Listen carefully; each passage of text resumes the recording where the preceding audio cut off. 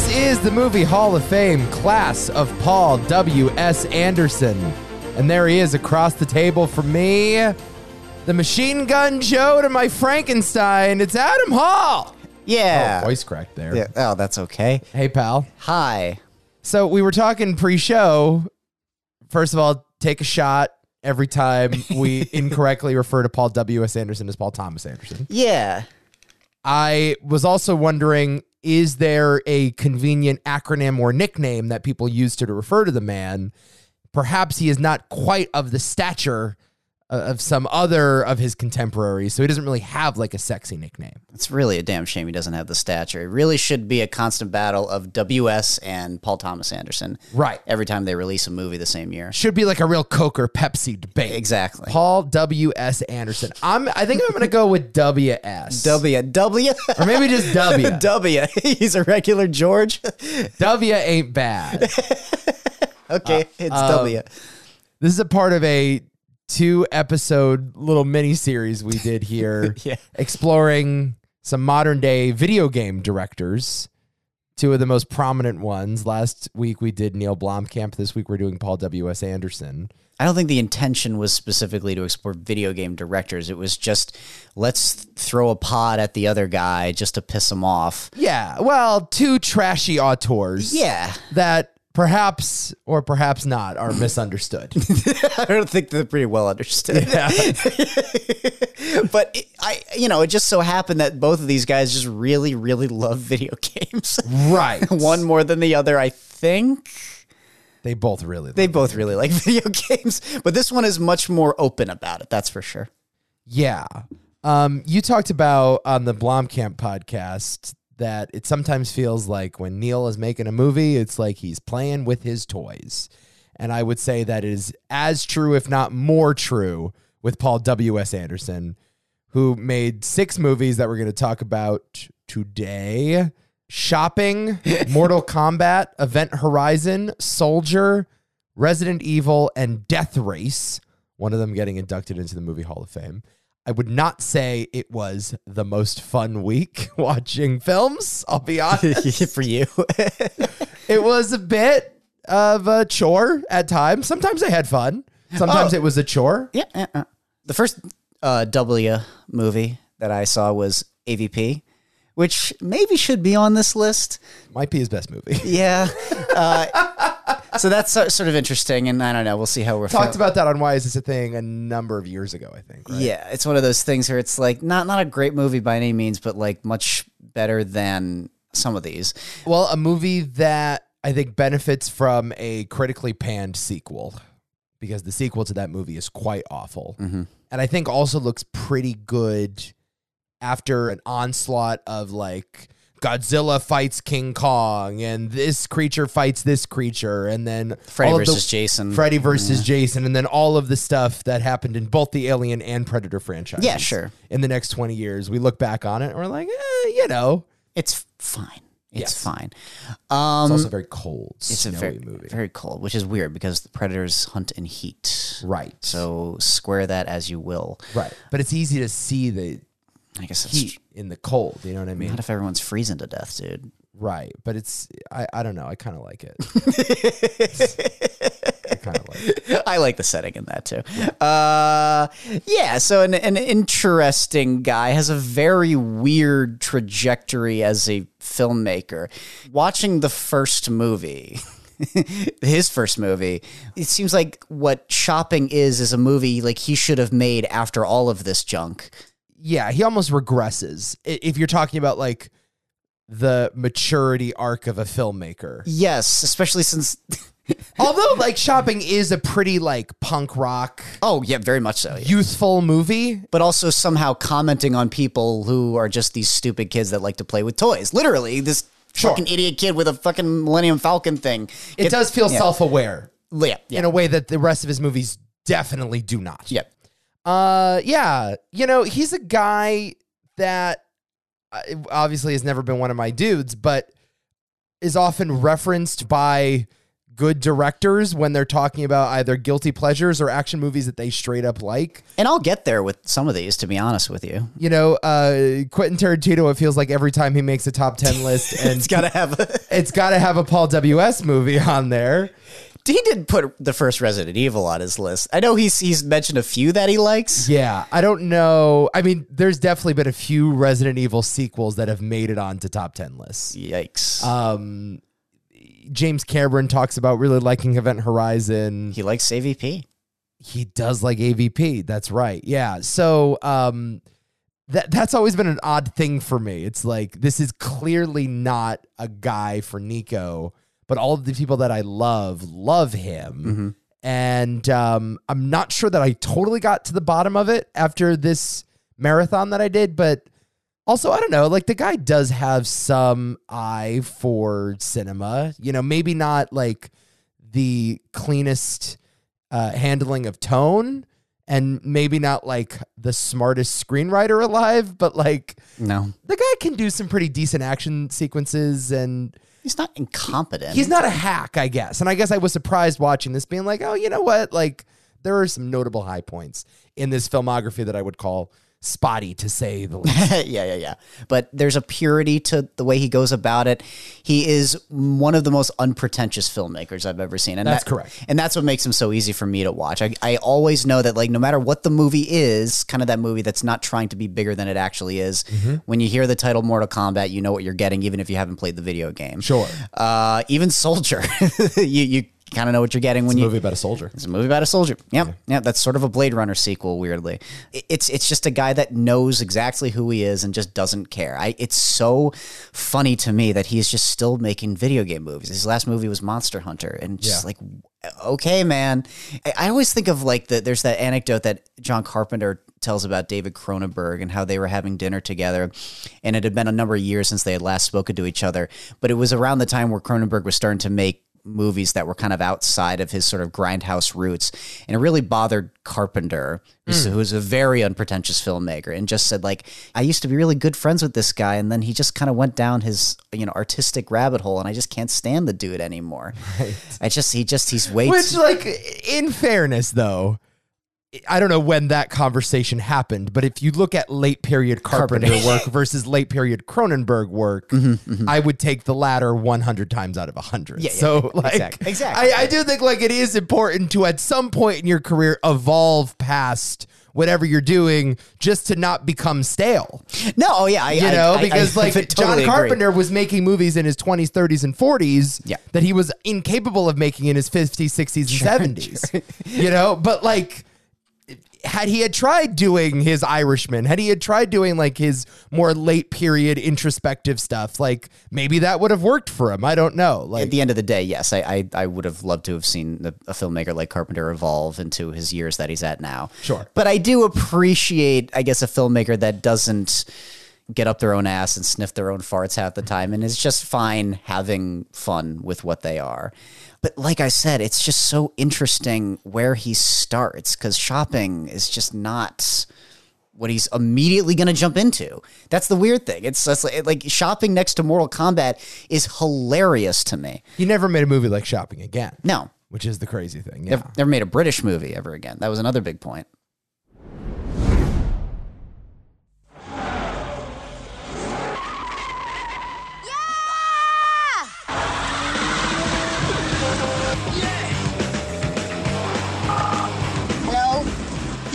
Can't leave me with this piece of shit. It's for you. Do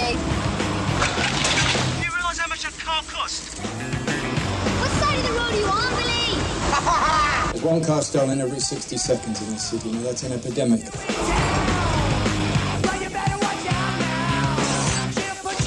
What's prison taught you, Billy? Don't get caught. Shopping. Let's start with that then. 1994 stars Sadie Frost, Jude Law in his big screen debut. First ever movie. Yeah. Sean Bean, Jonathan Pryce, Sean Pertwee, who is a frequent collaborator of Paul W.S., shows up in Soldier and Event Horizon as well. You've run out of options. No school, no job. Steal a car, smash a shop with a heavy car, and reap the proceeds. This movie is about underground England, the causes, the benefits, and the result of a life of crash and carry. Yeah, it's a movie about a bunch of punks in a not so distant future, but also possibly like parallel England that's sort of cyberpunky, and there's a lot of industry, there's a lot of smog. Everything happens at night. I'm not sure exactly when it's supposed to take place, but you do get the sense that this is not exactly our world. I mean, it starts out with like a direct homage to Blade Runner. Yes. With those opening shots with the fire coming out of the smokestacks and stuff like that. It's just immediately what it is. And again, like you said, with the night kind of looming over everything, only just faintly lit by like the shining lights in the factories and stuff like that. Right. Yeah. So this is a world where young people be robbing things. Yeah, because they're oppressed by their surroundings, and that's all they know how to do to survive. Right. And yeah. Yeah, here's the thing with this movie. I appreciated, obviously, that it is smaller scale WS, and I appreciated seeing his style from a different lens, so to speak. Mm-hmm. The movie is just so fucking repetitive. Oh, it is, yeah. You know, it like just is an endless time loop of just like British kids stealing things. I just want to be the best, isn't it? You know, that's like every scene in the movie. We just are thieves, isn't it? Life is tough, isn't it? Cops suck. Like, that's just the entire movie. And I don't know. I like, it wasn't fun enough. It wasn't like as fun as Trainspotting or Lock, Stock, and Two Smoking Barrels or the other like sort of punk British indies of the 90s for it to justify the lack of a plot. You know, I just need a little more texture if you're going to keep telling me the same fucking thing over and over again. Well, no, but it's also important to say how much this movie prefigures those movies. Totally. This is easily the most important movie on the list, which is so strange to say. Yeah, and because it made like no money. No. It made like legitimately $0. But it is one of those great examples, like one of those movies that shows other filmmakers, oh, the door's open, let's go do that now. Right. You know, it lets Danny Boyle go and do what's the Shallow movie? Grave. Shallow Grave and Trainspotting, and of course everything Guy Ritchie will ultimately do. Yes. So I appreciate it on that level. You know, and I guess this is more my thing because I vibed with it pretty hard. It's actually my favorite movie on the list. I mean, I understand why you would say that, Yeah. obviously, because it is a movie about people. Yeah, it is actually. With, you know, I mean, I don't know. It was the first movie I chose to watch of the movies that I hadn't seen. And I was like, okay, let's go for it. I think I know what I'm getting. And it wasn't what I was getting. It was a big surprise, actually. I was kind of stunned by some pretty good performances across the board. Well, Jude Law, if you're seeing him for the first time in this movie, like that guy just pops immediately. It's like, who is this kid? Yep. You know, and the script doesn't really give him a ton to do because, as I said, there's not really an arc. It's just a bunch of scenes that feel similar happening over and over and over again.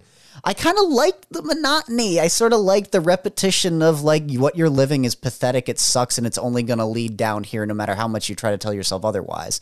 The ending works for me for some reason. And I know it's like kind of trite. The whole movie's like something I've seen a gajillion times, but Right. I kind of like Paul W. Sanderson doing this because he is a punk. I don't know, in the hands of another filmmaker, weird to say, but I honestly don't know if I would have liked it as much. And I'm talking about Paul W. Sanderson.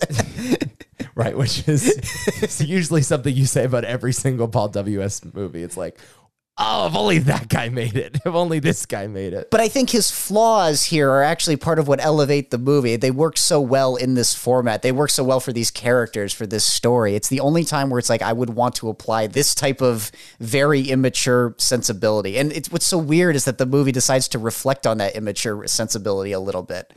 Yeah, okay. So I guess I buy the argument that this is about characters on a never-ending road to nowhere. So the plot kind of has to trap them in itself. Yeah. You know, and that is kind of what the movie is about. Yeah. I just don't think the vibes are good enough to justify that, you know? And again, I'm comparing it to the movies of its era. And I acknowledge, like, this movie was financed by the same company that financed Shallow Grave and Trainspotting. So, yeah, totally buy it. It's also funny enough, too, Ewan McGregor almost starred in the Jude Law role. It would have been good. Which would have been interesting. Yeah. I just don't think, like, the thieving looks fun enough. And that is the thing, obviously, that makes Trainspotting so special, is that heroin use looks incredibly fun in that movie until it doesn't. Yeah. You know, until it sneaks up on you like it does the characters. I don't know. I just found this world and the world view to kind of just be cynical and nihilistic. It is. In a way that isn't particularly funny, particularly fun, or particularly cool. You know, I like the idea of this like underground market where they're pawning off stolen goods, and Yeah, I kind of like the world building in that way. how every Weirdly, heist yeah. is not like perfectly choreographed. Everything is just brute force. Yeah, nothing pretty about it really ever. Yes. And that's the other thing. The heist scenes are never the most fun thing for me. It's usually just these kids just living in the space. It's just them you're trying to, kill themselves maybe by crossing the highway and stuff like that. That's the kind of stuff that I love more so than just the heist scenes themselves. Right. Because those amount to basically nothing aside from taking a bat and swinging it at a glass case. And that's it. Yeah, I don't know. The other movie that I thought of too, the first one that I thought of while watching it was The Warriors. That was the first one, which is kind of a dystopian movie, or like a not so distant future about a bunch of punk kids committing crimes or whatever. Yeah. I'm just comparing it to all of those better movies. And I'm like, again, I'm fine without plot. Like, I'm fine not seeing anything from Jonathan Pryce's point of view. The actual final heist, not really having like a sequence where you map out the mall and you explain how we get in, get out. Like, I'm totally okay with just fucking vibes. But they better be really good vibes. And there are some like good enough shots in this. There's that one shot in the garage where the cop chases the gang into the garage, and it's like a swish pan up to the roof, and you just see like a bunch of hooligans that begin pelting garbage at him or whatever. That's a great shot, yeah. Yeah, and it's like, oh, this is like really fun, like Paul W.S. in action mode. Yeah. And yeah, there's enough of that in there. I just wanted something a little more cool. I just wanted something a little more vibey. And the guy is not really a vibes filmmaker. No, well, we'll discover that when we talk about my feelings on Resident Evil and atmosphere. Sure. God damn it.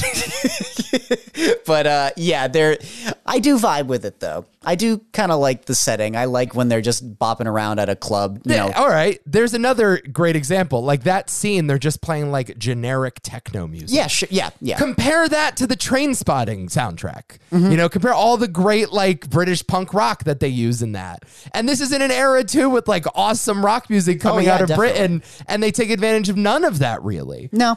It's just, I don't know. It's the little things that separate like the good filmmakers from the great filmmakers, I guess. Yeah. And all of the great independent filmmakers of the 90s, Tarantino and PTA and Soderbergh or whatever, elevated to greater things. And I think it's no coincidence that W.S. Anderson is sort of stuck in video game mode. I guess, but those are all like kind of comedies too. That's another thing that this is trying to be. But see, it should have been a comedy. Maybe that's what I'm trying to say. I wish it was. I don't know. I want to see it all. Give me the comedies, but I'd love to see a story that takes this stuff a little more seriously, because it does kind of remind me sometimes of Sid and Nancy, which is a great movie. Much better movie than this, but Sure. But the same thing. Really repetitive. Really like we're on a road to nowhere. Not much happens. It's a biopic. That's a little different. No. You Well, can- it is. I mean, I don't know. It is a little different. Like I am like... No, movies are all fiction. Doesn't matter if it's a biopic. It's you could do whatever you want, but it's the same kind of like ordeal with like, yeah, we're punks and we said fuck you to everybody, but what does that really amount to? Beautifully exemplified in that movie with an awesome ending. And this movie doesn't have the same kind of upsetting ending as that one, but I don't know. It had a deeper effect on me, also just because those crashes that happen are really actually quite brutal. That was another thing. That I last loved. crash is fun. Yes. Nuts. Yeah. Yeah. I don't think it's bad. No. I think there are certain flourishes where I'm like, oh, this guy is a guy. Yeah. And it does have something to say whether you care or not. Sure. On the whole, maybe I find that to be underwhelming. Sure. And that's I find fair, the yeah. style to be a little, and the tone to be a little underwhelming. I find the humor to be underwhelming. And I mean, the story is just so bare. And like I said, sometimes it does work for me in the film's favor, but then other times you're right, where it's like, yeah, okay, we're doing the same thing that we just did last scene. And it's like, okay. sure. Yeah. It's not a great movie, but I'll say this, it's a pretty ballsy first movie. The fact that he just said, yeah, fuck it, I'm going to destroy half of this London borough. And I'm going to insult Billy Joel. Fuck Billy Joel. Fuck Whitney Houston. Yeah. Damn, kids. That's tough. Show some respect. I wanted to like it more. I really did. It's obviously, you know me. Like I like the stripped down versions of yes. you know, these You kinds of movies. you wanted it to be hilarious. Not even hilarious. wanted it Like, to be or so I just wanted funny. it. I wanted it to be like something. You know, You like wanted it to be sexy. like I would have and taken fun. like I want Natural Born Killers. Like, or I want, you know, I want the something version of this movie, just because like young punks stealing things is like a genre as old as time, and it's you know? it doesn't leave like as profound of an impression as something like Trainspotting or, Yeah, or I anything want like that. either more violent I or get more that. colorful or better music or more angry or more like whatever it is. I just want like more of it. Yeah. And this to me just felt like the generic store brand version of it.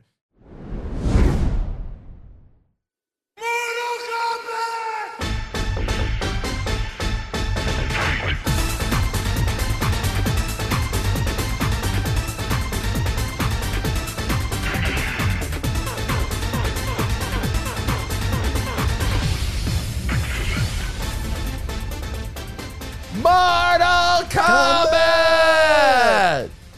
1995. Starring Christopher Lambert, Robin Shue, and Lyndon Ashby, and a bunch of other people that if you go on their IMDb page, this is the most notable movie at the top of it. Yep. Point being, not a lot of stars in this bad boy. Top grossing movie of Nico's birthday. Very important. That is correct. Yes. I was born on Mortal Kombat's opening weekend. Yes. 3 unknowing martial artists are summoned to a mysterious island to compete in a tournament whose outcome will decide the fate of the world. Oh boy. Yeah, so let's break that down for a second here. Oh, you want to talk about the lore of Mortal Kombat? So as you mentioned, this movie did do very well at the box office. It only cost $18 million to make, and it ended up making $122 million worldwide, justified a sequel. Mm-hmm. And I read a lot of the contemporary reviews of the movie, and most of them were like, you know, it ain't great, but it looks pretty fun. The action sequences are all right, and it is a faithful adaptation of the story. To which I say, like, yeah, because there's no story. I mean, it's a game with no story, and they made it into a movie with no story. Certainly at the time, because I think the only games that had come out were the first 3 games. And you don't actually start to get like a decent Mortal Kombat story until Mortal Kombat 9, which I don't know when that game came out, 2010, 2011. That's tough when you got to wait 9 installments. I mean, for there to be a little bit of a plot. They're terrible, terrible stories, but like... But that's a great game. That is a fantastic video game. What is Mortal Kombat? Like, it was initially a cabinet game. Were those the first versions, or was it on NES? Like or what? no, like an arcade. You go into Yeah. an arcade as a fighting game. You play with your friends, and you know you get your ass kicked. There was nothing that like reinvented the wheel. I want to say Street Fighter had come out prior. To my understanding, the games that preceded this were much fancier and you could do much more with them, but Mortal Kombat distinguished itself because it was very, very, very, very violent.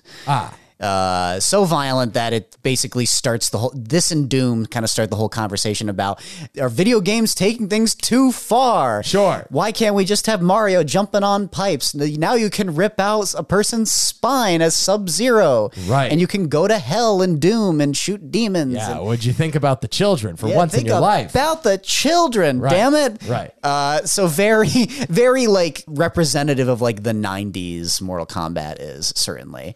And interesting, too, considering this movie is not violent at all. No. It's an incredibly faithful adaptation.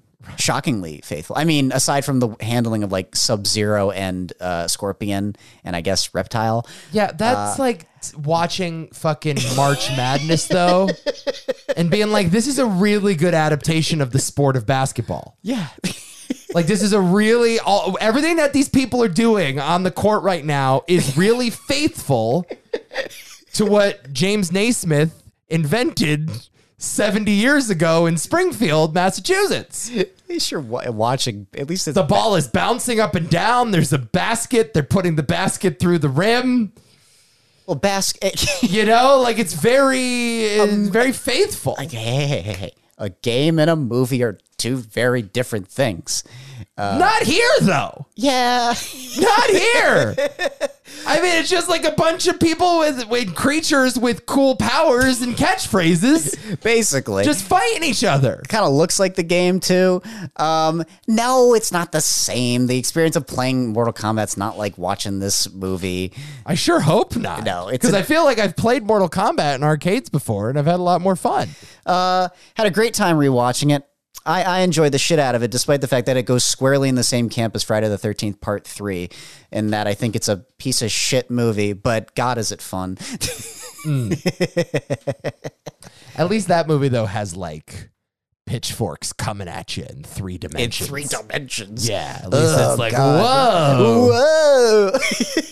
No, this movie's fun. It's fine, I guess. It's very, very fun. And I mean, you haven't seen Annihilation, which is the worst movie ever made. The sequel. Yeah. So, I rewatching it, like, because again, we'll talk about this. The same thing will happen with Resident Evil, but I had seen this movie way before becoming a fan of the games. And on rewatch, I was like, oh, wow, it's amazing how faithful they're actually choosing to be to this strange video game, despite the fact that it's not violent at all. Right. It's better than the 2021 movie, though, man. I'm just going to tell you that right now. Yeah, I've not heard great things about that one either. No, like that movie's a disaster. This actually, for better or worse, knows what it is and just fucking commits to the bit. Yeah. And I'm more than okay with that. It's interesting to see them take the source material that literally. It is so dumb. It is. It's the thing I was like, why? I'm like, holy shit, man. It's just like, this is one of the dumbest things I've ever seen in my life. And because all these movies form cults, and this movie especially is no exception. And I was like, what do people actually think of this? Almost all of his movies have become cult classics. Yeah, it's in so some way. Fucking weird. One of them is like a poster child of late 90s cult status. And yeah, the rest of them are all, at least have their defenders, especially online. Again, I had forgotten so much, but as a kid, you don't realize how dumb this stuff actually is. And whoa, this is like The dumb. script is quite bad. This is like stupider than 2012 sometimes. It's just like, what the fuck is this? Who's the main, the white guy, not the other. I don't. There's a couple main characters, but the white guy, Johnny Cage. Johnny Cage, Johnny the actor, Johnny Cage. Johnny Cage is basically playing Johnny Bravo in this movie. Well, that's yeah, it's exactly right. Yeah, and he's got lots of quotes, as Johnny Cage does. Some of which I wrote down for you. Tell me. When a guy throws his luggage in a river. Thank God I didn't ask him to park my car. Hell yeah. When a guy mid-fight breaks his sunglasses. Those were $500 sunglasses, asshole. Yeah. A lot of that. A lot of sexist humor pointed at the lead female character. This guy, Johnny, in most movies, I like a fella like this. The script is just so bad here, though. And again, found it to be especially uncinematic when you just got a guy with a bunch of funny catchphrases saying them as though they're the funniest thing on earth before going into battle. I'm just like, yeah, this really is a faithful adaptation of a 2-dimensional cabinet game that you play at an arcade. Yep. Just paper thin characterization. Yeah, oh my God. It's hard to even call them characters. Yeah. Now, for this reason, I'm never bored at all. Not even close to being bored in this movie, which is the contrast with that fucking 2021 movie. Yeah, it's one of those movies where it's like, I hate to say, I'm just way too old for this. Way too old for this. Oh, no. Way too old for this crap. Oh, no. Yeah, can you believe it? I'm just like, this is just too dumb. It's one of those dumb movies where it's like occasionally while watching it, I'm like, feel a little bad watching this. I got to step away for a second. Yeah. That's like, what am I neglecting in my life while I'm watching this? It's one of those movies where you're like, exactly. You're like, I'm about to close on a house. My dog needs to be fed. And where am I in my career? Like, what am I doing right now? But what should I be doing while I'm watching Mortal Kombat? But then 2 things happen. The way this movie references the games is so bad, but so funny, and just, it's the most obvious thing. I mean, I'm curious to know, like, while watching it, like, you must have known like, that's clearly a reference here and there. Like, it's just so awkwardly shoehorned in half the time. Sure. The other thing I thought about these characters, and I thought maybe this would have helped had I been more familiar with the game, but every character is introduced on screen as though it is a famous actor playing them. but I wasn't familiar with any of the actors and I wasn't familiar with any of the characters. And I was wondering, are these characters so iconic in the games that their entrance was played up? That would be the only explanation. Oh, absolutely.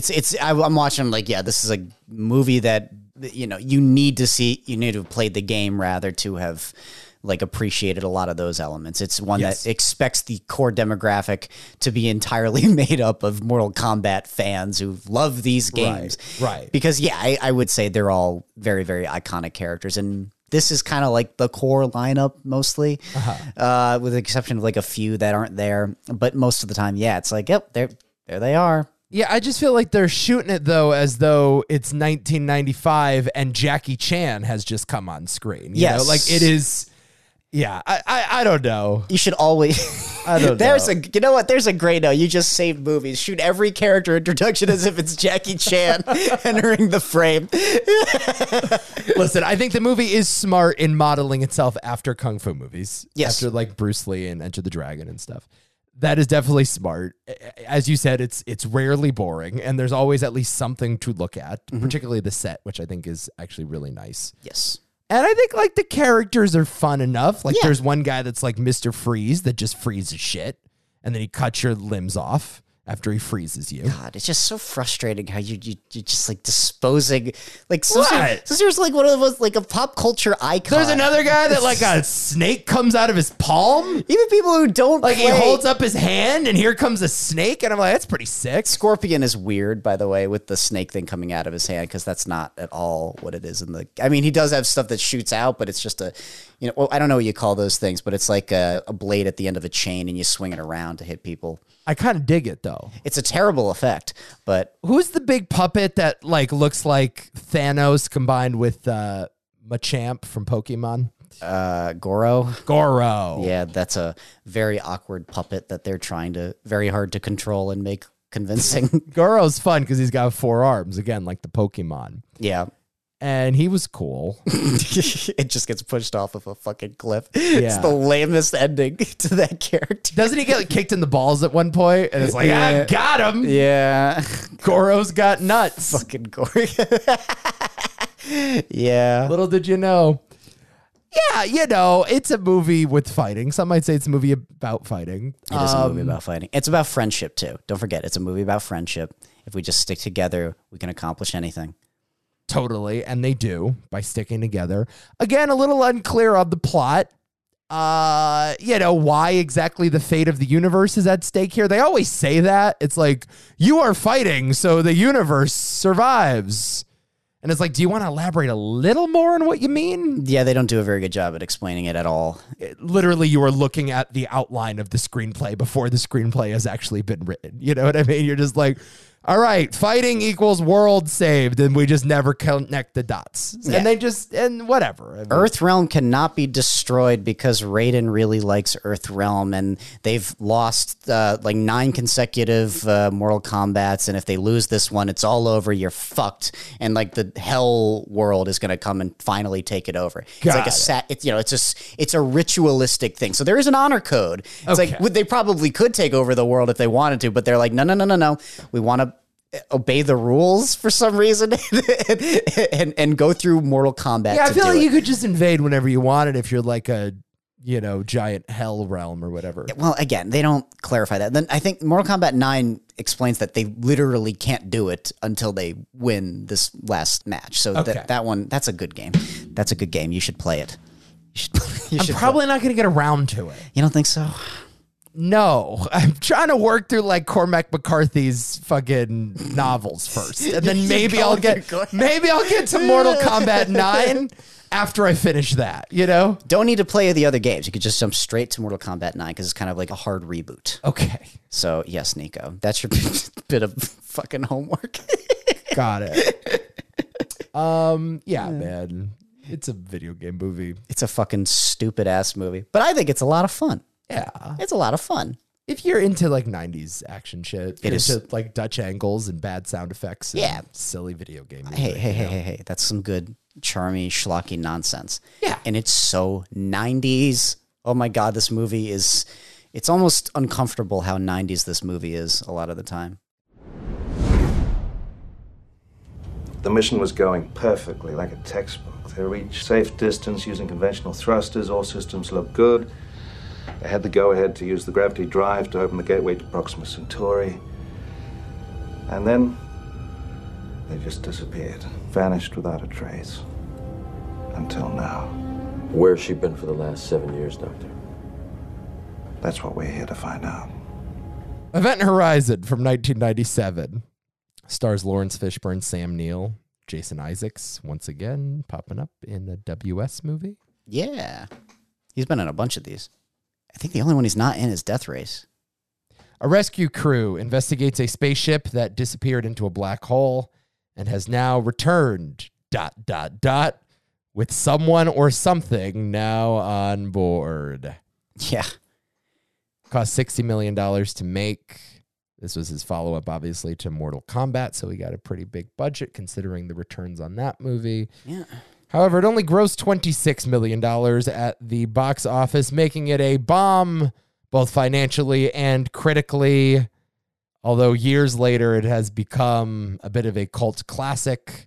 People love this movie. Did very well on DVD. Mm-hmm. There was, for years, this rumored director's cut that WS was working on, and I think a lot of that footage had been destroyed at some point between the DVD release and the making of the movie. That's what I'd heard, yeah. And so we have to settle for the version that we have, which is very lean. A scant 90 minutes, this movie.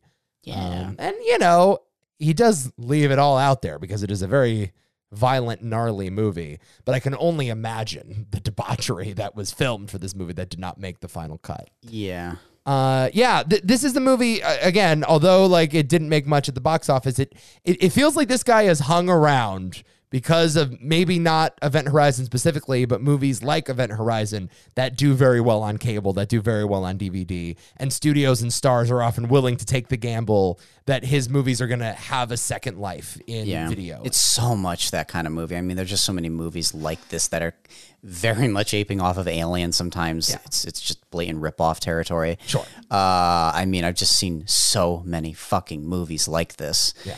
I guess Alien wasn't the first space horror movie, but it definitely feels like that is the one that is aped the most. I mean, there's just direct shots, like with the fingers coming up and peeking over, like the little hull there. Sometimes the set looks a lot like Alien. Yeah. There's the same kind of like where Sam Neill's going into like the circuit board tunnel. Feels exactly like the ventilation scene sometimes, although not as good.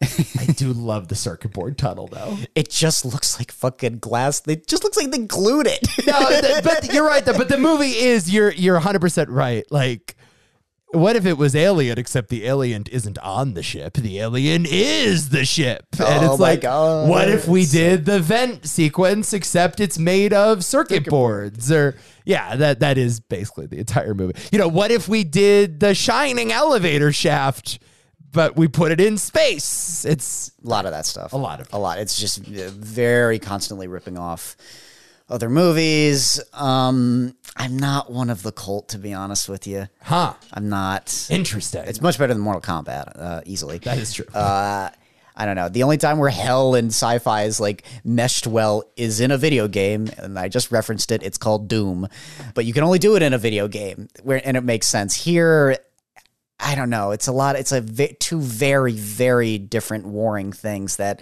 just go together like oil and water for me, and just a lot of this doesn't make a lot of sense to me.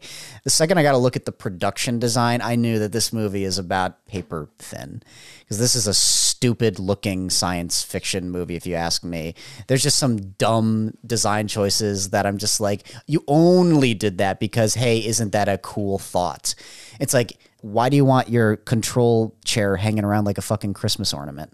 Why do you have like flying buttresses and silver bricks for archways on a spaceship? Why is it a Gothic spaceship that's drawing from churches?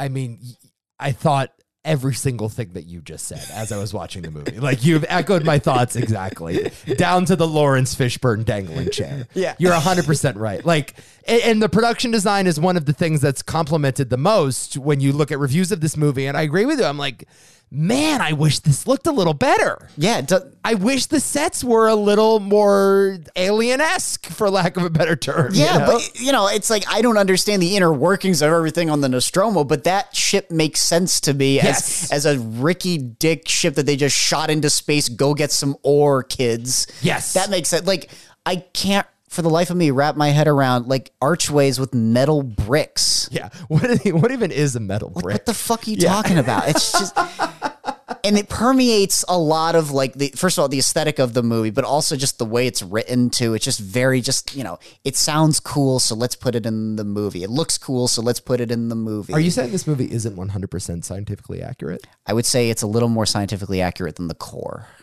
Yeah, that's what I would say. Yes. Take it, sure. And finally, tone in this movie's all over the fucking place. Definitely. All over the fucking place. No question. In a way that I kind of like, but I know what you're saying, definitely. Yeah, I can't get over the dude like getting shot out into the space, and then you get that comical shot of him flying towards the planet and saying, "Here we come, motherfucker!" No, okay, so there's this guy, Richard D. Jones is the name of the actor. I don't really recognize him from much else, but his character in this is incredible because you're right. He is shot into space, and then the actor dubs in the dialogue. Oh my God. I'm like, I'm coming back, motherfucker. Yeah. Like it's like Kung Pao style. Everything is in a wide, but it's not really a wide, obviously, because it's all CGI. Yeah. So it looks super fake, and you could tell there's no guy actually being shot here. It's like Superman. And it's dubbed in, and like the audio is like not in an environment that sounds anything like space, so it's very weird. Yeah, and it feels like every shot of him is dubbed in with some audio, so it feels like sometimes the dialogue is being improvised on the day of the recording. And I love how like the second he shows up to like stop the bad guy from killing Lawrence Fishburne, he just smacks onto the windshield like a bug, and he's like, "Hello," and then they shoot the. And he's like, "Oh no! Don't shoot me! No!" just immediately gets shot back. Yeah, it's like the fucking Who's Line game where they dub over the old silent movie scene. Look, here's the thing, though. I mean, I get why it's a cult movie. Totally. Certainly. It's like, if you're just chilling, getting drunk or stoned or whatever, this is your movie. And I would have enjoyed the fuck out of it in that scenario, but I never had that opportunity, really. Sure. You were studying it as pure cinema for your very serious movie podcast. That's exactly right. I was preparing for this very moment right now. Right. No, I'm not sure I even dislike the movie. I think I'm more so just responding to the cult. I just look at it as a very dumb space movie that like is cool, but that's all it is. It's just kind of cool. And I guess I like Lawrence Fishburne enough in the movie. And I like Sam Neill and I enough. like Sam Neill, yeah. Yeah, and I like particularly when the two of them are on screen together. Oh, absolutely. I mean, I don't fully understand Sam Neill's character, but... No. I was thinking to myself, they did this so much better with Mark Strong's character in Sunshine. Yeah. You know, the last act of that movie is... There you go, yeah. For me, the ideal version of the last act of this movie. Yeah, that's a good point, too, because they are so similar. Right. This normal guy that is just there for science sort of becomes mystified and is brainwashed by this force. And in Sunshine, it's literally the sun. Yeah. Here, it's some weird extra dimension. It's hell, yeah. Yeah. It's like Hellraiser, right? That's the thing of the like interdimensional beings. Yeah, sort of, aside from, the puzzle box, but... Sure, yeah. But there's like, they're kind of ghosts, they're kind of demons. Yeah. Demons to some, angels to others. Right. Good stuff. Yeah, no, and also like Sunshine to me is just far more interesting in its stylization. Yeah. And that's what makes that last half hour so cool. Oh my God. Yeah, this movie doesn't really do the tension building well. And I think that's the larger problem is it's just not scary. As an Alien ripoff, it's not very scary. I do really get a kick out of the last half hour of this. It's fun. Yeah, I am a mere mortal, and when it's fun. They show the sequence of the recorded video where the former crew is eating and raping each other. Like, it sounds horrifying, and it is horrifying, but you're just watching it, and I'm like, what the fuck am I watching? the comic timing of Lawrence Fishburne. Yeah. We're leaving. It's the best. It's the best. It cracks me up every time. Apparently, they, hired pornographic actors to do that scene, too, to make it, really extreme.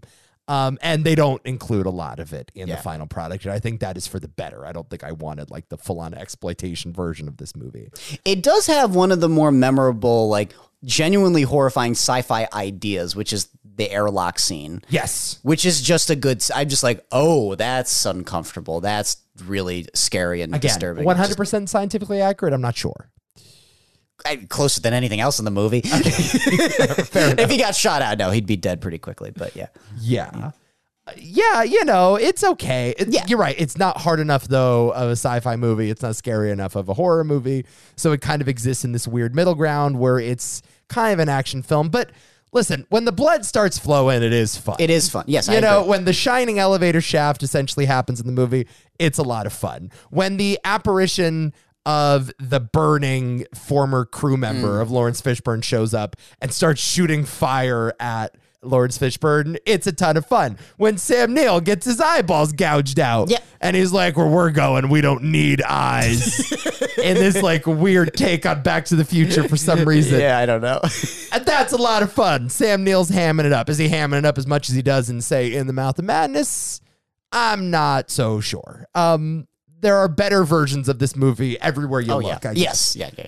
It's not the worst version of this movie. I'm talking about the Alien ripoffs. That's almost its own camp. Yes. Because obviously Alien's better than this. But like, you're like the Leviathans of the world. That's another one by fucking George Cosmatos. Yeah. I've seen so many movies like this. I've seen so many better movies like this. And while it's not the worst, it's just like, yeah, it's just another one. I'm just throwing it on the pile.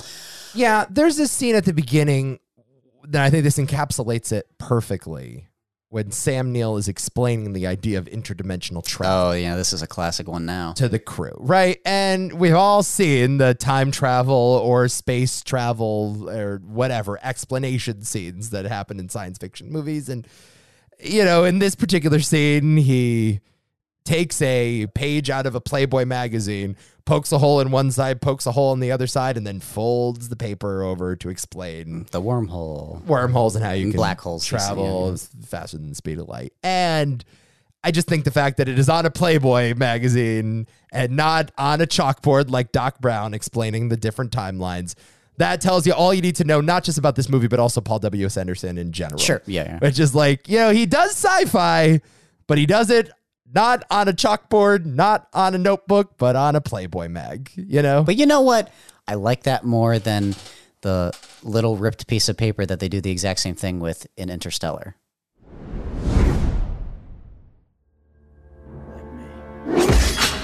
Why are they doing this? They're obeying orders, sir. It's their duty. Do you know how many there will be? 17 more, sir. Oh my God, you can't fight 17 on your own. You'll have to organize this. We're not cowards. We'll do as you tell us. We'll fight. No. Why not? Soldiers deserve soldiers, sir. But one soldier gets 17. What are you gonna do?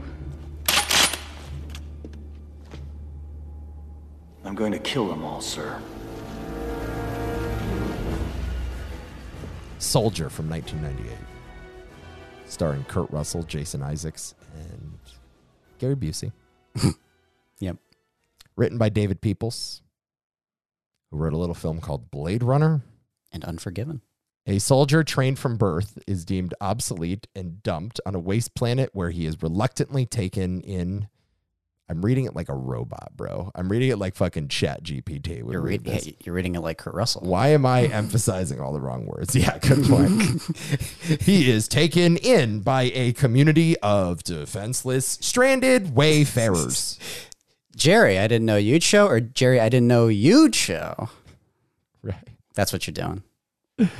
This thing, again, big budget, $60 million, only grossed 14. Another bomb. Another bomb. 15% on Rotten Tomatoes is the number I saw. Woo! 15%, eh? That's pretty low. Tell me if you think I'm crazy. It's my favorite movie on the list. I really like it. Am I nuts? Mine too. All right. Mine too. Let's go. Yeah, thank you. Let's go. I'm so happy we aligned here. I'm like, I thought this movie was pretty solid. I did too. I'm like, this rules. This friggin' rips. Yes. I was like, this is pretty freaking good, but like, am I alone? I thought it was crazy. Yeah, I thought it was taking crazy pills too. I was like, wait, what's going on? This movie, I think it's pretty good. It was between this and Shopping, and right now they're kind of tied. And they've been tied in my head for a while now. What's the deal, guys? Right. It's perfectly good. I would say it's good. Yes, I'd say it's straight up good. Yeah, so would I. I would say this is a good movie. Yes. This movie's a fucking blast. Super fun. Not reinventing the wheel, but who cares? Looks great. Yes. Good premise. Yep. Tonally, exactly what I'm looking for. Awesome set pieces. Awesome set pieces. The script, I think, is actually pretty solid. Yeah. I like the idea of the script. So here's how the movie opens, right? We start babies on a table. It looks like we're in a nursery, a hospital of some kind. Oh, this is adorable, right? Little cute baby. I'm another nerdism here, but if Halo didn't take a note from this movie, then I would be utterly shocked. Babies are here. But there are sinister forces that are raising these things. And this is all basically like dialogue free, this whole sequence that goes on for a while. Yes. The baby grows up. They start like taking classes, all of these children in outer space, it seems like. There are dogs like killing animals. It's very disturbing, but the teachers are like, children, you must watch. Yes. And so they stand there and they watch as Mother Nature takes its course. You know, it's like, fuck yeah. And I'm like, at this point, I'm just sort of leaning in towards the TV. Huh? Interesting. Okay. Like fucking Travis Bickle in the cab. I'm doing the Vince McMahon meme right now. I'm just like, All right. Now they grow up they're a little older now. They're like maybe 5th or 6th grade. It's time to go on a run. It's time for gym class in Mars or whatever. Oh, God, it's a great moment. We're running. One little tubby kid that clearly had a couple donuts that morning. I don't know how he got the donuts, but like he's a little pudgy, this kid. You can't even give Pyle you can't even get him to the point where he's going to kill himself. No. Right. Yeah, exactly. Gomer Pyle, but he's a child and he has fallen behind the pack and he must be taken care of, right? Yes. Yeah, shoot the horse. We're thinning the herd here, right? We're only looking, and now at this point I am fully erect, and I don't mean in that way. I mean, my body is literally sitting up. But that will come. Yeah, I don't want to. Sure.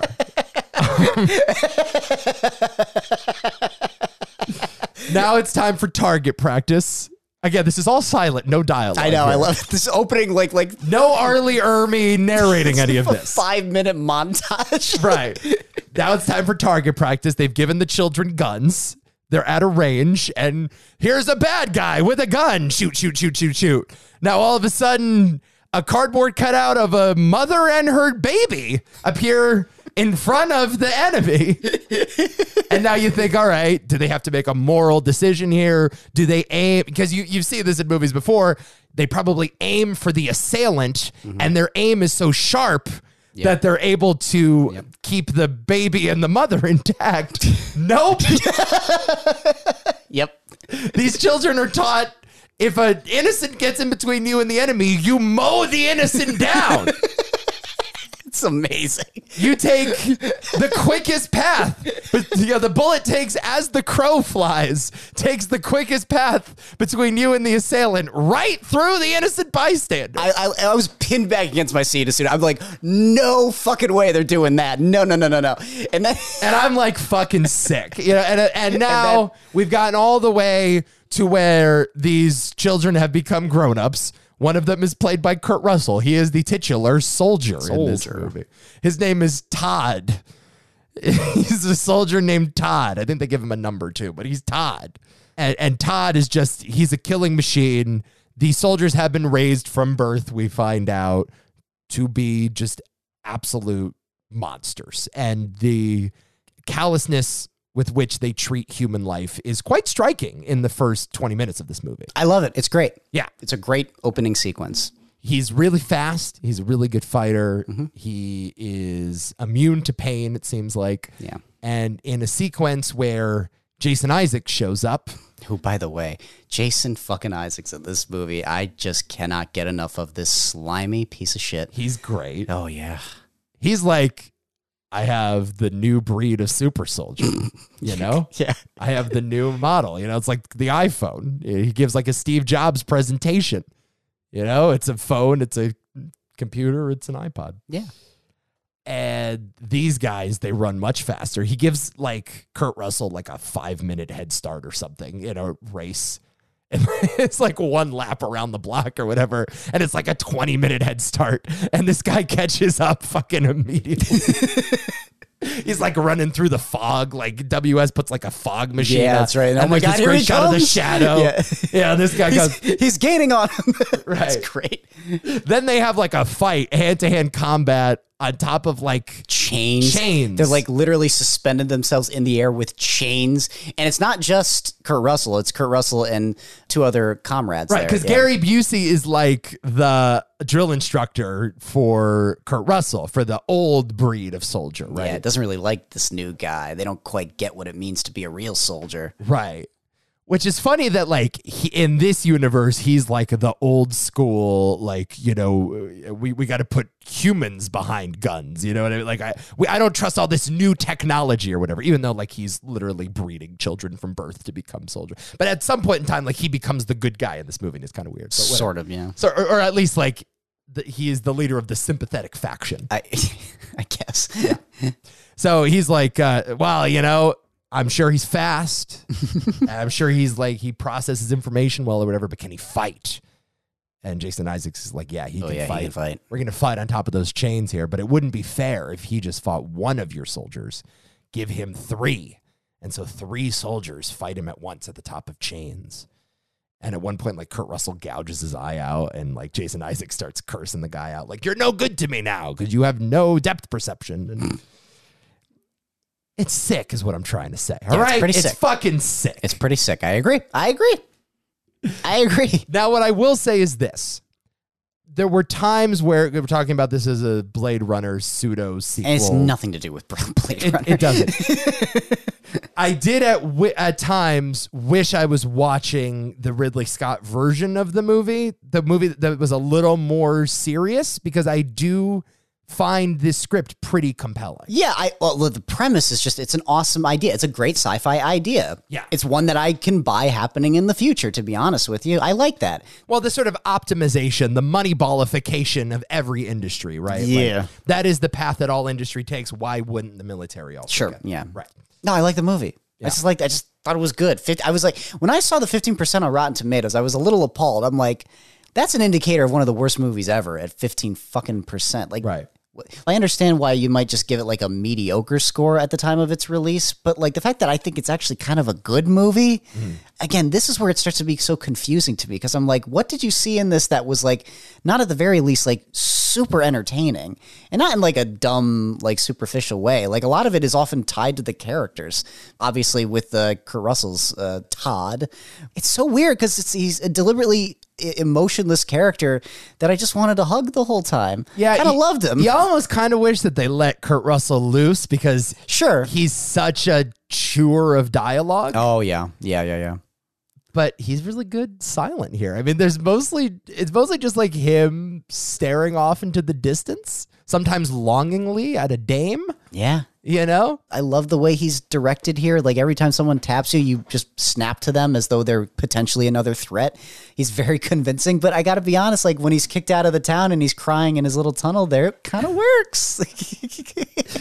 I will say WS he sometimes shoots it like it's fucking Lawrence of Arabia with like crossfades and like longing romantic things. Like he Sure. falls in love with the guy's wife or whatever. And I don't know if do they ever actually make that a literal romance in the movie? I'm not sure, but it's kind of implied that there's Something going there's on. some courting going on there. And I don't think they ever actually go through with it. yeah, but it's very dramatic, and it's Yes. very like, and I don't know, like because it's WS, it's so unpretentious and unself-aware and uncynical that I dug it. But yeah, I don't feel like the tone, the spell of the movie is ever really broken. You know, you're pretty much in it, and part of it too, obviously, is its short runtime and it's very clean and simple premise. Yes. You know? Also never broken, by the way. We haven't mentioned this, but the problem with some of the other movies is just the way it uses music. Like the other movies just suck at it. They're just really, really bad at implementing it. Like if anything's breaking my immersion with those films, it's the way the needle drops happen and just the way the score is implemented. Yep. And this one doesn't really have that problem, which is actually nice. It makes it feel like an actual movie. Yeah. So yeah. Kurt Russell is dropped on a trash planet. Yep. The trash planet has a bunch of inhabitants. I like the idea of a trash planet, by the way. That's pretty sick. Again, I do. Yeah. I was like, that's a fun idea. How good's a trash planet? I do love a trash planet. And he teaches all of the inhabitants how to fight. And they ostracize him because, like, he's kind of crazy. And he is crazy. He's a soldier. I think there's one line that's like, you must love fighting because you're a soldier. And you're like, title of the movie. Yeah. But, you know, and everybody's like a little freaked out by him because it's like, all right, what's this guy's deal? So they ostracize him. But then, like, a snake shows up. There's a bunch of, like, snakes. You got to be careful with those snakes. It's one of the worst things about this planet. The snakes will kill you. The snake can make you mute, apparently. There's like a child in the movie that doesn't talk because he got bit by a snake. Yep. And the child learns eventually how to kill the snakes because Kurt Russell teaches them. And then the community invites him back when they're eventually under attack by Jason Isaacs. I just love we're just doing recon of a planet, scoping it out. And if you see anyone, just assume they're hostile. Shoot them. Yeah, just assume everybody. Just so this is like worse than the Starship Troopers military. This is one of the most single-minded, stupid militaries I've ever seen. Yeah, just shoot them. Just shoot them. Yeah. All of this, we should mention, by the way, happens at breakneck speed. I mean, really, like, Kurt Russell is kicked out of the village and then brought back seemingly within 5 minutes. Yeah, I agree, too. It's like, oh, we're here now. But I got to be honest, like, I was kind of cool with it. Oh, I dig it. It's not a criticism at all. Because, like, I think with other movies, it so easily would have felt rushed. But here it's like, oh, God, all right. I mean, there's urgency. There is a level of urgency that does feel kind of earned. They get to it in an organic fashion. I'm like, okay, cool. Yeah. And that finale, the fucking...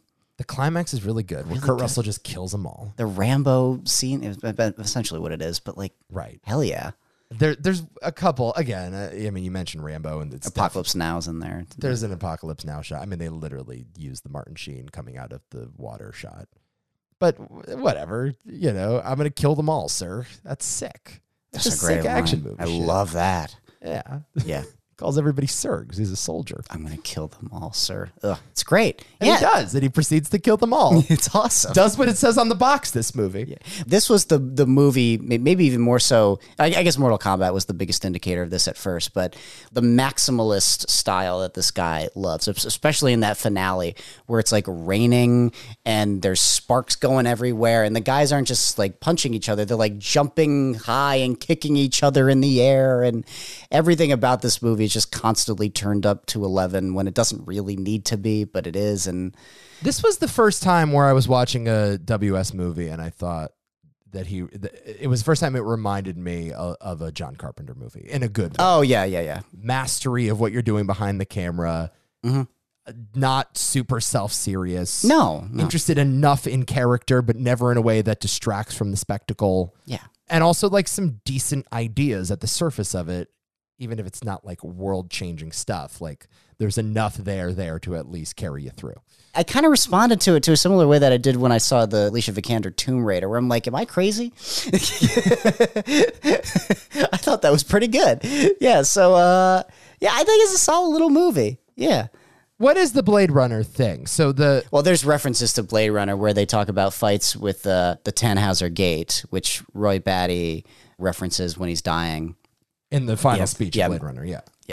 I've watched sea beams glitter in the dark at the Tannhauser Gate, you know, and then all those moments will be lost in time, yada, yada. And that was a battle that Kurt Russell apparently fought in. Yes, right? Yes, okay. Exactly. And there's a couple others that are mentioned. And then, of course, there's a spinner, which is the flying cars. You see them in the junkyard at one point. In the junkyard. Yep. Okay, so this is in the Blade Runner universe. Yeah, weirdly.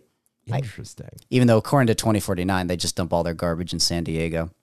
So I don't know what they're doing, dumping it all. Oh, a little retconning. A little bit, yeah. Come on, Blade Runner 2049. You didn't do your homework. A little retconning going on. Yeah. Oh, Kurt Russell should have been in fucking 2014. That would have been an interesting movie. That would have been sick. Dude. It's just like he was in the Batista role. Oh my God. Fucking Todd. Oh my God. That would blow my fucking mind if they did that. That would have been the weirdest, most awesome shit. Your army belt, it's colonial medical issue. Like that line, it's like, oh my God, he's a soldier.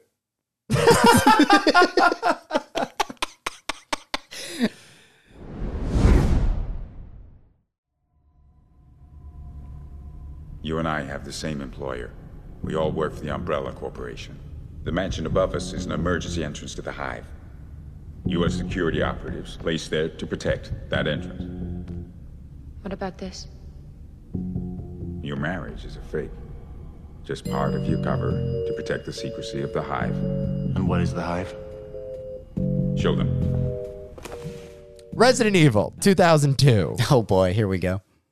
Mila Djokovic stars, along with Michelle Rodriguez and James Purfoy. A special military unit fights a powerful, out-of-control supercomputer and hundreds of scientists who have mutated into flesh-eating creatures. You can just say zombies. After a laboratory accident. They're just so afraid of saying zombies. They're fucking zombies, all right? The Z word, don't say it. Why? Because it's ridiculous. This movie, of course, spawned 5 sequels. 3 of which directed by Paul W.S. Anderson, 5 of them written by Paul W.S. Anderson. Mm-hmm. This is his baby, this franchise. I've seen 3.5 of those movies. Congrats. Yeah. Made some money, of course, $102 million worldwide on a $33 million budget. Yeah, kind of weird that he has taken such ownership of this franchise and not just sort of passed the baton on. It's funny, he obviously wrote 2 and 3, but they were directed by other guys. And I just couldn't imagine him watching those 2 movies and being like, all right, I need to take the reins back here. I need to right the ship. Like fucking, George Miller watching Babe or whatever. Like, I'm going to show him how it's done. It's like, move on with your life, Paul W.S. Anderson. It's fine. Especially if you see those movies and it's like, really? Like the second one in particular is such a Paul W.S. Anderson movie. Just let it go. I mean, I don't know. And one of the guys that he's compared to often, because they came up around the same time and they're both sort of low stature, is Michael Bay. Mm-hmm. And, Michael Bay kind of got lost in the Transformers franchise in the same way that Paul W.S. did. But it seems like they're both kind of done with them now, right? I think they just did a final chapter of Resident Evil. He did do a final. I never saw it, but he did do a final chapter. I just thought it was so weird that he was so tied to Resident Evil since it doesn't appear like he cares about Resident Evil. Oh, you mean the video game? The video game. Oh, I just mean the series, the movie series. Yeah, no. The thing he is adapting, I'm not sure he cares all that much about it. I will say that. What did you think? Because my feelings are going to be very different from yours. I like that the movie takes place in one location. I like how contained it feels. Got that right. And yes, given... I mean, I haven't seen any of these movies, but I've seen enough trailers and images and scenes or whatever to know that the franchise kind of... it ratchets it up, the scope of the movies as they go, right? Sure. And I appreciated how sort of contained and small stakes this one felt, even though it's about a disease of zombies that is about to destroy the world or whatever. It feels to me a lot like a video game, and I imagine what you're going to tell me is that it is not really based on the Resident Evil video games at all and kind of does its own thing. Yeah. But I watched that opening scene, not the opening scene, but I watched that scene where Mila Djokovic awakes from a coma and she has amnesia and she's in this mansion and she's kind of aimlessly wandering around the mansion. And I'm thinking oh, this is what a video game feels like. The way that, you're not really sure where the plot is going. Yeah, she wanders around for about, 30 seconds until the fucking SWAT team busts in. Sure. But the way that the movie just kind of drops you in media res doesn't include opening title cards. In that sense, yeah. In the way that some of his other movies do. To me, that is a video game scene to me. Yeah. The lasers in the hallway. This idea that you have to jump over the laser or duck under the laser or else it's going to cut you in half. like that's a level in a video game. Like you can see that being a task. Maybe not in a Resident Evil game. I don't know the Resident Evil movie. But you can see that being a video game thing. And also the way that like the schematics of this laboratory are laid out and you see 3D animations of them and the guy is giving you very heavy-handed exposition while he's explaining the schematics of the building. Like that's very video gamey to me. So like as I'm watching it, like I wanted to know, that was my one question after watching it, is how much of this is actually in the video game? How much does he diverge from it? And like how much of your opinion of this movie is colored by how much he does either one or the other? Here's the thing. I saw this movie well before becoming a fan of the games. Never really liked it, but I was always like, okay. I just thought it was kind of boring and lame and like styleless sometimes. And then a couple of years later, I finally played the games, starting with Resident Evil 4. And funny enough, Resident Evil 4 mocks this movie with a tribute to the laser scene, which just does it in a way that's like so over the top and like that it's almost like satirical. So are you saying like the video game franchise and the movie franchise that have been running concurrently for now 2 decades are like actively at war with one another? Is that what you're saying? Oh, I can't imagine Shinji Mikami has anything good to say about these movies. That's so weird. It's so weird. Like they're both exist. That's like George R.R. Martin as he's writing the next Game of Thrones novel, like talking about Kit Harington's bad acting, you know? No, exactly. That's so weird that they're not like symbiotic. No. Especially in this world where like video games are used to promote every movie, basically. Every major blockbuster has a video game to pair with it. The movie is cherry picking a lot of things. I mean, it had come out, it was 2002, and at that point, Resident Evil 1, 2, 3, and Code Veronica had all come out. So there were 4 mainline Resident Evil games, and it was a big deal. Also important to note, Resident Evil is a hyper-influential game series, whether you like it or not. It is the catalyst that sparks the zombie revival as we know it. It is the thing that inspires Alex Garland to write 28 Days Later. It's the thing that inspires Edgar Wright and Simon Pegg to do Shaun of the Dead. And around this time, you also have like George Romero feeling confident to go and do his Land of the Dead. He said, I wouldn't have been able to do Land of the Dead if it wasn't for Resident Evil. George Romero wrote a script for Resident Evil. Yes, he did. He was originally signed on to do it. Yeah, this was going to be a Romero movie. Yeah, I know. It's hilarious. That you know, again, in a string of like, man, I wish a better director made this movie. I mean, yeah, give me Romero's version of this. Oh my God. I mean, you watch the first 20 minutes of this movie and it's, you know, a version of what we saw in Dawn of the Dead. And really all of Romero's movies have the moment of realization of the zombies are here. Yep. And like, it's good enough. Like there's some decent ideas and there's enough chaos in this office building, but fucking let Romero do that. You're right. No, it's just very dull and styleless. The elevator thing is cool. Yeah, it's fine. Yeah. It's fine. That's cool. This was the movie, like on rewatch, though, that really heightened to me like his shortcomings as a stylist filmmaker, because I just find what he's doing to be incredibly blunt and like fine and flat. Like just get the thing and move on, get a couple squibs of a zombie and then move on, and get the shot of her firing into the camera and move on. But like the only thing to make it like stylish and vibey is the fucking rock music, and it's just a lame movie. But getting into my feelings on it as a Resident Evil movie. Okay, first of all, there are no characters from the games in this movie. So Mila Djokovic is not a character. Totally made up. Does she eventually appear Nope. in the games? Wow. Totally made up. That's so odd. And it's weird because the characters in Resident Evil are pretty good.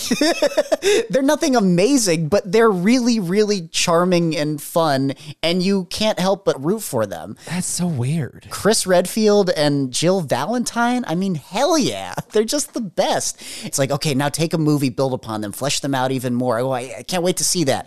Especially, I can't wait to see what you do with Leon, because Leon's the fucking man. And they just like, no, we're just going to invent Alice. It's like one of the worst characters I've ever seen in a movie. But like a character that carries 6 movies. I mean, she's in 6 Resident. That's so bizarre to me. I can't get over that. Of like, if the Harry Potter franchise, like, Yeah, that's right. was led by a guy named Doug or whatever, and like the books just kept getting written with Harry, and the movies kept getting made with Doug.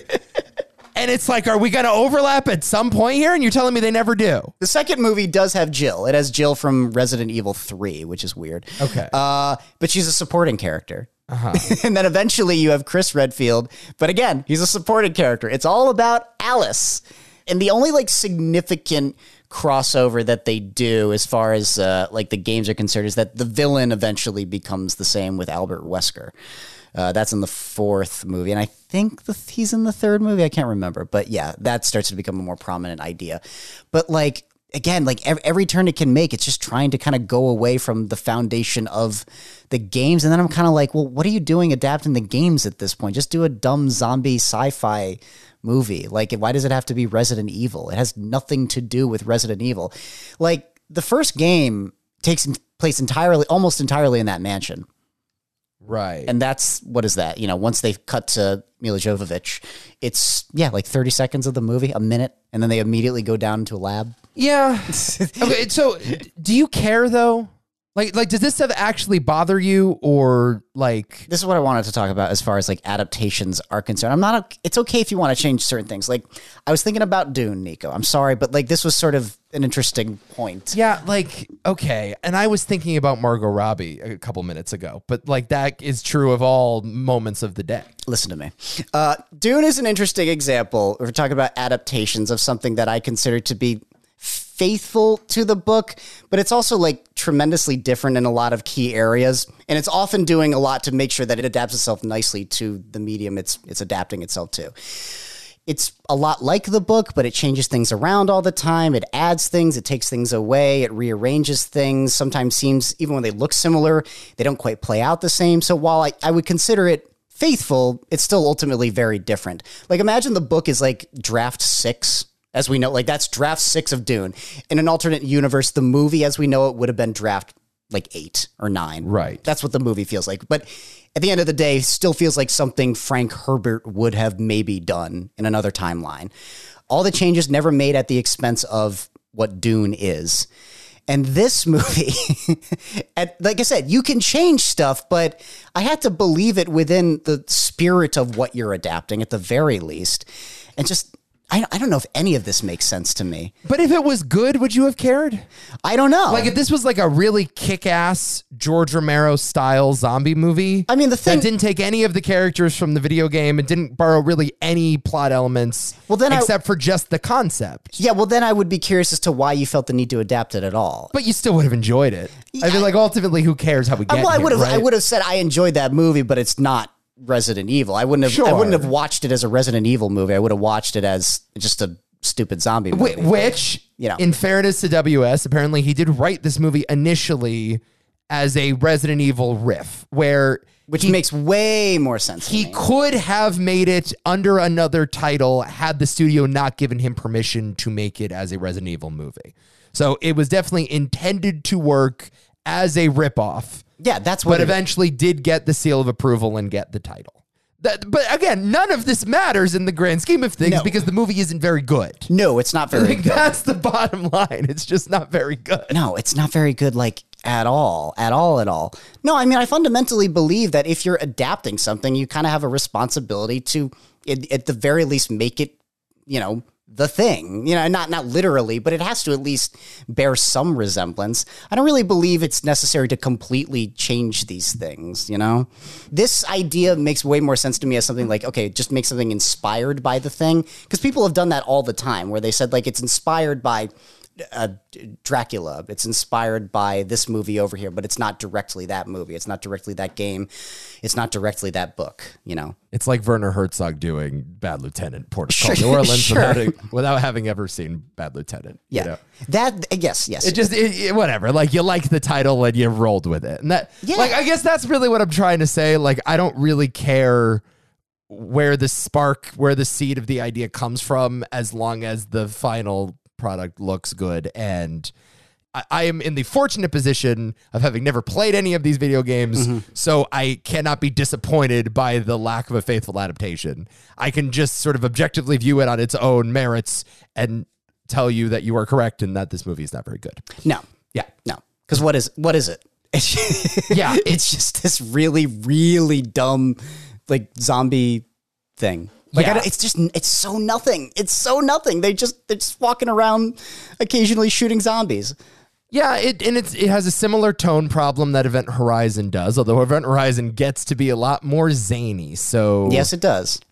at least I have that. And the production design in that movie is actually memorable. I don't agree with it Right. a lot of the time, but at least I remember it. Whereas, like, this is just, It's very drab. yeah. The office building is just kind of boring and not very colorful. The creatures, with the exception of the zombie dogs, I don't really care for all that much. This version of a zombie is not particularly scary to me or like visually interesting. No. And whatever that giant Demogorgon looking thing, what is that thing called? A liquor. Right. Is that in the video games? It's not until the second game. Yeah, that's all right. And the idea of like when you consume more DNA, you evolve. Like you're literally like intaking the DNA and it is changing you. Yeah. And, I don't know. That's an all right idea, I guess. But at the end of the day, this is a movie about a bunch of people fighting an umbrella corporation named Umbrella. Yeah. Corporation. Yep. And the movie doesn't do much more to expand upon that Nope. at all, or explain why all of this genetic testing is happening. Why did this virus leak out in the first place? Who did it benefit? The whole James Purefoy subplot really made no sense to me, which I guess is another thing it has in common with a lot of video games in the sense that I don't know who he was betraying and why he was doing so. Yeah, none of that's in the game. Truly baffling. The AI I thought was fine. I kind of liked that it was voiced by a little girl. I think Roger Ebert in a review called it Gal 5000. Cal 5000. Yeah, it is supposed to, It's okay. that was interesting. That was a different take on the evil HAL ripoffs. Sure, yeah. The idea that it's a little girl and she like says, I've been a naughty girl. I released like a demon that's going to eat you. I like some of those ideas, like being stuck in a facility where like the facility feels like it's against you, Right. Again, has nothing to do with the games, but like that idea is fun. Yeah. And Event Horizon does a similar thing. Yeah, It's another yeah. like killer structure, I guess, this movie. Yeah. Yeah, I'm okay with that. Now it's a haunted house. Yeah. It's underground. Yeah. Yeah. There is a Raccoon City Raccoon City is a big deal. Yep. cliffhanger at the end of this movie, which, you got a lot of balls like leaving it open for the sequel there, Paul W.S. That's perhaps the most faithful element because, the first game ends before you even go to Raccoon City, and the second game is all about the outbreak happening in the city. Right. So that's fine, I guess. Oh, yeah, an underground lab is there, even though they're completely different, but, like stuff like that. If you want to know the best adaptation, even though it's not an adaptation, but the best Resident Evil movie, it's Rec. Got it. So if you want to get an idea of what it feels like to play Resident Evil 2 specifically, just watch Rec. You'll have a pretty good idea. I will not be doing that anytime soon until you make me for a podcast. There you go. Because here's the thing. Because apparently that movie's very scary. And so here's yes, it is very scary. And here's the problem with this fucking movie is that they're horror games. They're terrifying. They're like really scary. The second Resident Evil game is one of the scariest experiences with like an audio visual medium that I've ever had. The seventh game, holy shit. I mean, just they're frightening. Even the more action-oriented ones can get scary. Resident Evil 4 in particular. And the worst ones are the ones that get away from that. So they're totally, this thing is just totally backwards. And I can just imagine the people who like were excited for it just to be like, what the hell is this? They're just unloading into these zombies willy-nilly like it's a military shooter.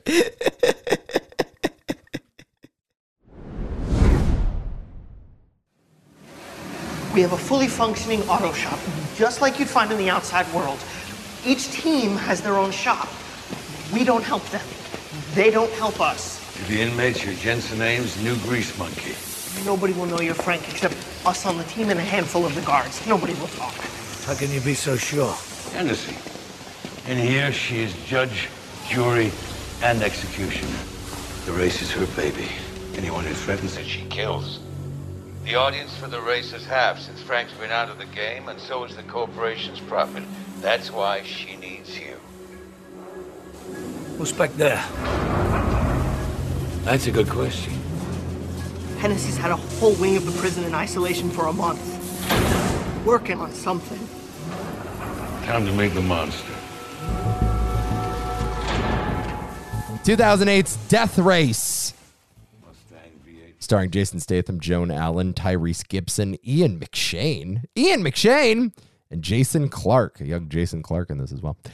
Based on Roger Corman's 1975 movie Death Race 2000, which starred a young Sly Stallone. And a young David Carradine, who cameos in this movie as Old Frank. He's the voice of Old Frank. Oh, that's right. Yeah. Old Frank. Ex-con Jensen Ames is forced by the warden of a notorious prison to compete in our post-industrial world's most popular sport, a car race in which inmates must brutalize and kill one another on the road to victory. It's a race with a lot of death in it. Oh, yeah. It's about a death race. I'd hope so. It's a movie about a death race. I would hope so. And it's just like 1,000 death race games that I've played, man. This is the most video gamey movie of the bunch to me. Interesting, yeah. It's just, this is what it is. It is the movie that just completely feels like you are playing a game. And that's, like, I don't always agree with people when they say, oh, it just felt like I was playing a game watching the movie. I'm like, how did it feel like you were literally playing a game while watching a movie? That doesn't make any sense to me. But this is one of the only times where I'm like, yeah, it kind of feels like I'm playing a fucking game. This is, I've said this before. Actually, we had a very long conversation about this over multiple weeks on Why Is This a Thing when we did the movies of Nick's youth. Oh. Our like little mini marathon of 2008, 2009, 2010 action movies. Oh. Just the absolute lowest of the low in terms of action cinema. I mean, just the worst fucking era maybe that this country has ever seen. And it's because the action movies of this era are so goddamn dumb. And this is, to me, just indistinguishable from Crank and Transporter and all of Jason Statham's movies of this era, you know? I'd say it's distinguishable from Transporter, but Crank, it's so cut from the Crank cloth. It's so much like Crank and a Deathmobile. Now, apparently this movie was initially supposed to be produced by and starring Tom Cruise. Mm-hmm. And I don't know who the director would have been, but I imagine it would not have been Paul W.S. Anderson. No. And I just can't unsee that movie. I mean, please give me that. Instead, I get another fucking Jason Statham thing where I can't tell what's going on half the time. And did not care for this movie. And I wanted to like it, of course, because I love Ian McShane. Oh, yeah. And I love Joan Allen. And like there is like a pretty decent supporting cast here. Oh, yeah. Tyrese playing a version of himself from the Fast movies. Which is so funny, yeah. And also Statham playing a version of himself. It's kind of like an alternate timeline Fast and Furious movie. I halfway expected Vin Diesel to show up at the end of the movie when they're in Mexico and the car pulls. It's like, oh, Vin Diesel's in there. The ending is so Fast and Furious. I was like, holy shit. Salute what is this me, movie familia. doing? Yeah. Salute me, familia. You know, but no, it's got none of the heart, none of the soul of the Fast movies. No. Wrong movie, dude. Definitely wrong movie. You know, all you need to know is that around the release of this movie, Armand White said that Jason Statham had, quote, the best track record of any contemporary movie star. And I feel like that's all you need to know. Yeah. You know, just disposable trash. And man, I do love a death race, Adam. And I wanted to like this a lot. I haven't seen the original Roger Corman movie, but I mean, I just imagine that one has so much more charm. Oh, definitely. So much more something. Yeah, I mean, it's just a trashy ass movie. What do you Yes. want? I think it's actually quite entertaining. I don't think the action sequences are as like incoherent as maybe you're making them out to be. I think they're fun enough. It's in the title, isn't it? You know? Yeah. I don't know. I don't hate the movie at all. I actually like rewatching. I was like, yeah, it's fun. It's fun. I wasted a couple hours of my time, but you could do a lot worse. It's just so funny that like no matter what he does, he can't help himself. He has to make a video game movie. Yes. That's what this is. Just it's like so like Jack X combat racing. That's just what this is. I'm just like, what the fuck? It's so much like Mario Kart sometimes too. Right. Yeah, all right, you got the power up, right? Exactly. Yeah, throw the blue shell. Like, why are there power-ups? I don't understand. Why the hell are there power-ups on this fucking track? I also find the commentary about internet culture and reality television from this era to feel incredibly dated. Oh, yeah.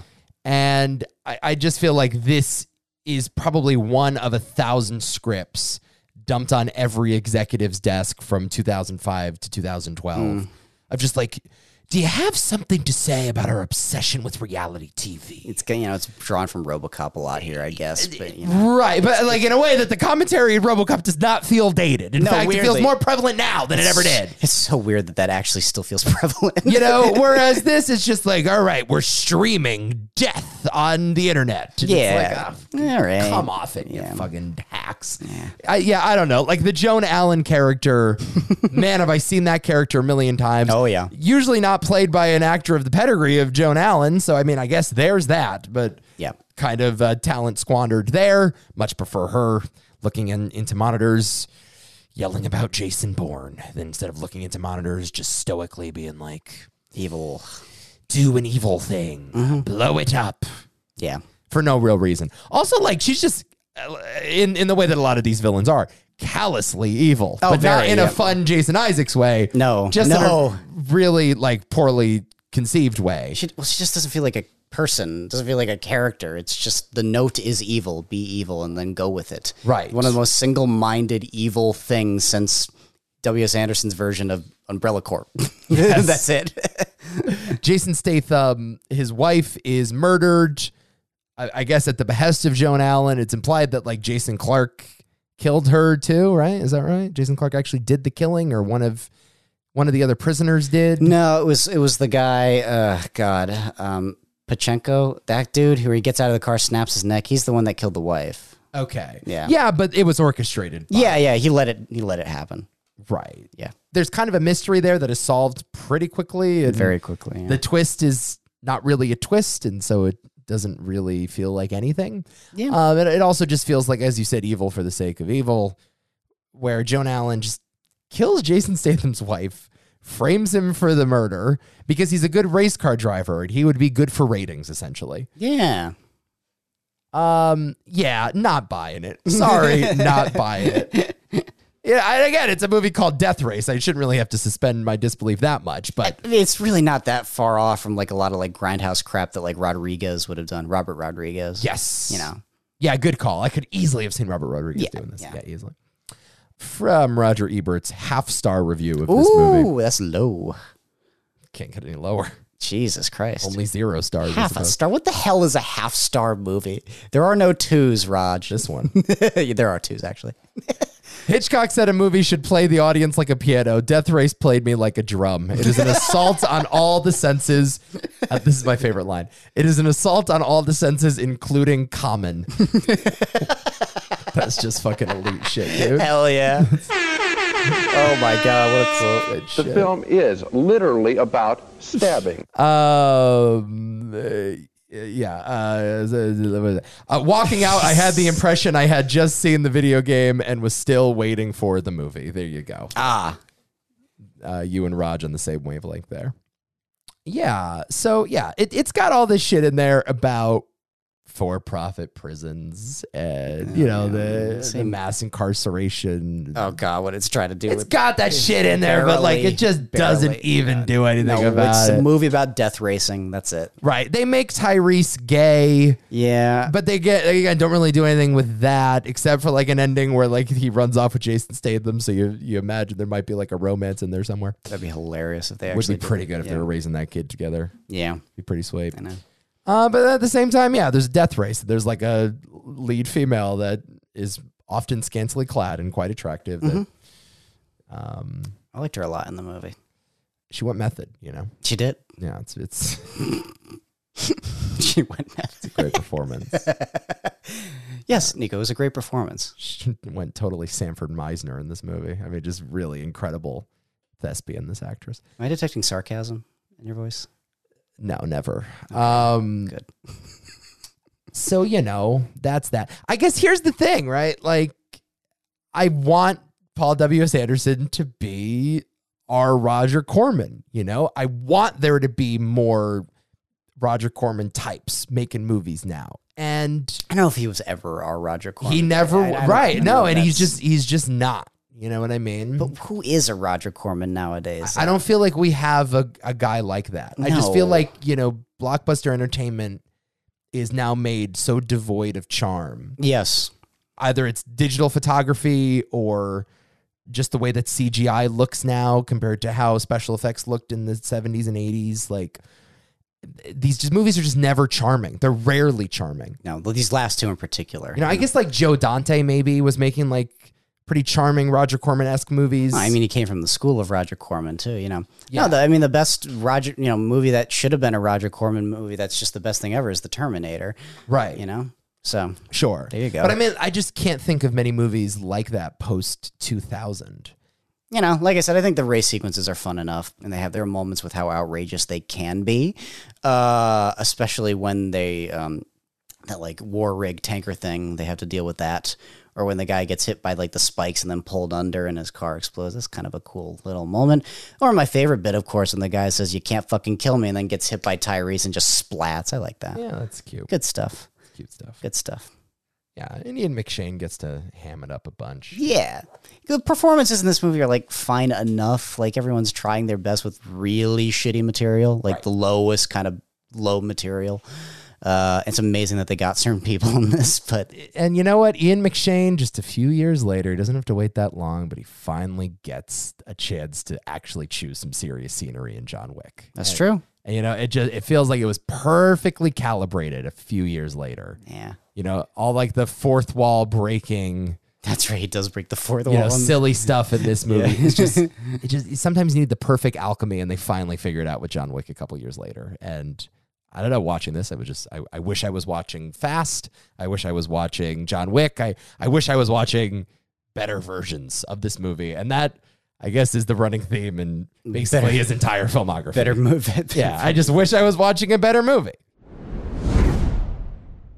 I guess I'm a little surprised, but I'm not shocked that we lined up on what movie was our favorite. And that there really is little debate about what we're putting in. I mean, hey, I would love it if Shopping could go in, but I think I did like Soldier just as much, if not maybe a little more. And it's cool that we aligned on that one. Even though, like, if you asked 100 people, Family Feud style, very few of them would probably put Soldier in. But I don't know. I love it. Soldier's fun enough. Yeah, it's a lot of fun.